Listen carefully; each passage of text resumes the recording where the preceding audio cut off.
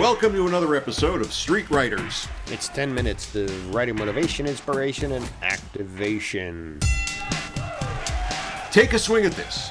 These are tips, tricks, and sleight of hand to power up your pencil and percolate your brain. I'm putting this in reverse. I'm taking us back.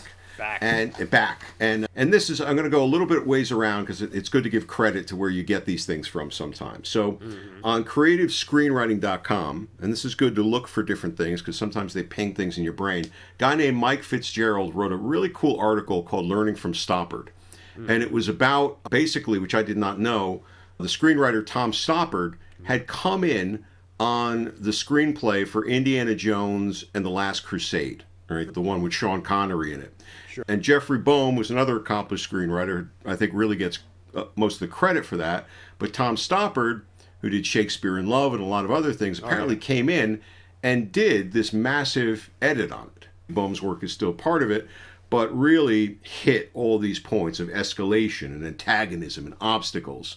Not to take credit, because I started as a playwright, but that's what Tom Stoppard is. He's a playwright. So he's used to bringing life into characters, and his stuff is brilliant. One of the things they really talked about in here was the idea of reversals. And the reversal is where you're really changing the tone of something really quickly. And I give a couple of examples, but it started me thinking about the power of the reversal in anything that you write. If you're just going along in a straightforward way, right, with a scene, a fiction scene, or even in a business type of work, and you're making your steps along the way, right? And this happens, and this happens, and this happens. Right. It's flat as all get out. Sure. Right, but if you can reverse things in the moment, you can suddenly create the tension to recapture the audience's attention. And this probably even goes to the way actors think about things as well.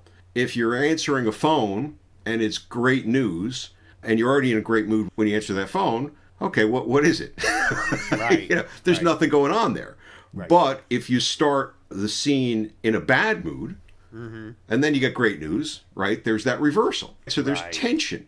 So even the business writing type of thing, how do you make these things apply to that? I could see if you're writing a fictional screenplay, but instead of just like methodically going across, like here's the 5 steps to kind of create this business solution, what if you were to set up a situation where it's dire, but then you reverse it? Right. Or vice versa. The example they gave in this article from that Indiana Jones and the Last Crusade, there's a scene where Indiana Jones grabs an airplane, right, off the Zeppelin. Sean Connery's the father. And in the original screenplay, the Boehm draft, the father says, "Can you pilot an airplane?" And Indy replies, "Well, let's find out together," which is just doom and gloom, right? So if you went right with that, then it would just be confirming the fears. But the rewrite became a reversal. I didn't know you could fly a plane. Why, yes. Land? No. So you go from that delight, Right. a reversal, and then, wait a minute, what do you mean? Tension is part of writing. Take an analogy of a bicycle ride, and you're on a long ride, right? And you want to get from here to wherever. You've charted it out where the hills are. And so you have this kind of progression going along where the big hills are, right? That's every screenplay, right? You kind of know, you kind of need to build up. I need to have the shock here. I need to get to that next level. But what you're saying in my mind is along that route are the unexpected potholes that you hit, and that on this beautiful downhill coast, you hit a pothole and you get knocked to the side of the road. Now you got to get back up and enjoy that ride, but you got to get past the fact that your rim is bent. And then on the other side of it is you're in the middle of some major climb, and then you see there's a shortcut where you avoid the rest of the hill. It almost feels like you have your planned progression, and then you have all these little direction changers and stuff like that, and you have to look for those, or else it gets too predictive in its approach. I think we just got a behind-the-scenes view of all your on-the-bike photos on Instagram. Like, damn, it's a lovely photo at the lake, but that's where I hit the pothole on my way here. Right, exactly. Your tip, from what I'm hearing, is check yourself every few pages or every couple of minutes in your thing and see if it's too direct a path, one direction or the other. You're going too dour, get some humor in there. You're going too fast, too easy, throw a little bump in the road. Streetwriters.podcast@gmail.com. To it send, share to, tip a got. Love it. They beat us to the punch. Admiring the craft or being jealous of it. If you love intrigue and subterfuge and all kinds of conspiracies in real life around this book, this is your book.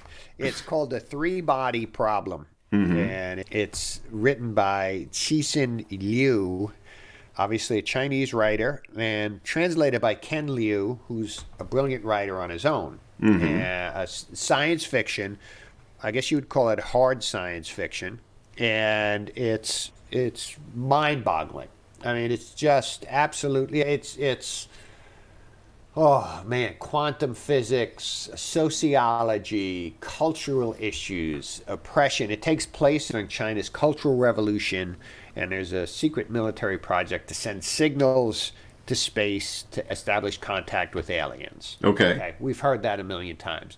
But when you throw it within the context of the Chinese Cultural Revolution and competition among the countries and the subterfuge among the body politic versus science, it opens up with a scientist being accused by his daughter of treason because the daughter wants to stay alive. You get to see the Chinese culture from a Chinese writer. Then it gets into establishing contact with aliens. And then you've got issues of them trying to keep that quiet. And then the way the aliens reach back. I want to talk to you about it for about a million years because you talk about reversals and stuff. Every step of the way is a reversal. And this will be some work because it's very good with the science, but it is brilliant. As much as I love Ray Bradbury, there's no like the ship's just going to land on Tuesday and that's it. It's like, how do they communicate with us? How do they deal with the light years and stuff? You get into entanglement with quantum physics. It's just, oh, God. Wow. It's right up your alley. What does the title refer to? What you somewhere discover is that people are selectively invited to a video game sharing program. Okay. So it's one of these massive multiplayer online role-playing game. There's the geek, the nerd in me. There you go. Translates for you. Thank you. But basically, they're on this planet, and there are the three bodies are three suns. And they're competing gravity-wise and stuff like that. Gotcha. And so the challenge is that depending on where the suns are in their cycle, it could be no sun, and then the planet freezes over and you lose because you can't stay alive. One sun, which happens once in a while, and you then have to make sure that you're progressing civilization. Or two or three suns, and then everything melts. Okay. And everybody burns. So that's the three-body problem.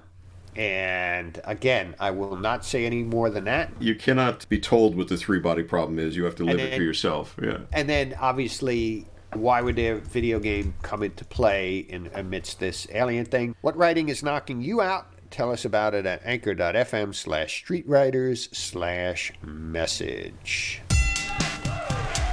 Hit us with your best shot. It's time to get in the street with us. Dodging traffic in the street, being careful in the alleys. Working on a script for a video, and these are the type of things you send in advance of the pitch to kind of intrigue the client. We're coming to show you some great stuff. I'm working on something that's somebody else's copy, and they themselves seemed like they were basing their approach on an even earlier version of something for a completely different project, trying to do some efficiencies there. And I started to kind of like tweak it and say, we'll start to insert the information about this other product here. And then I just reminded myself, I'm here to be me as a writer.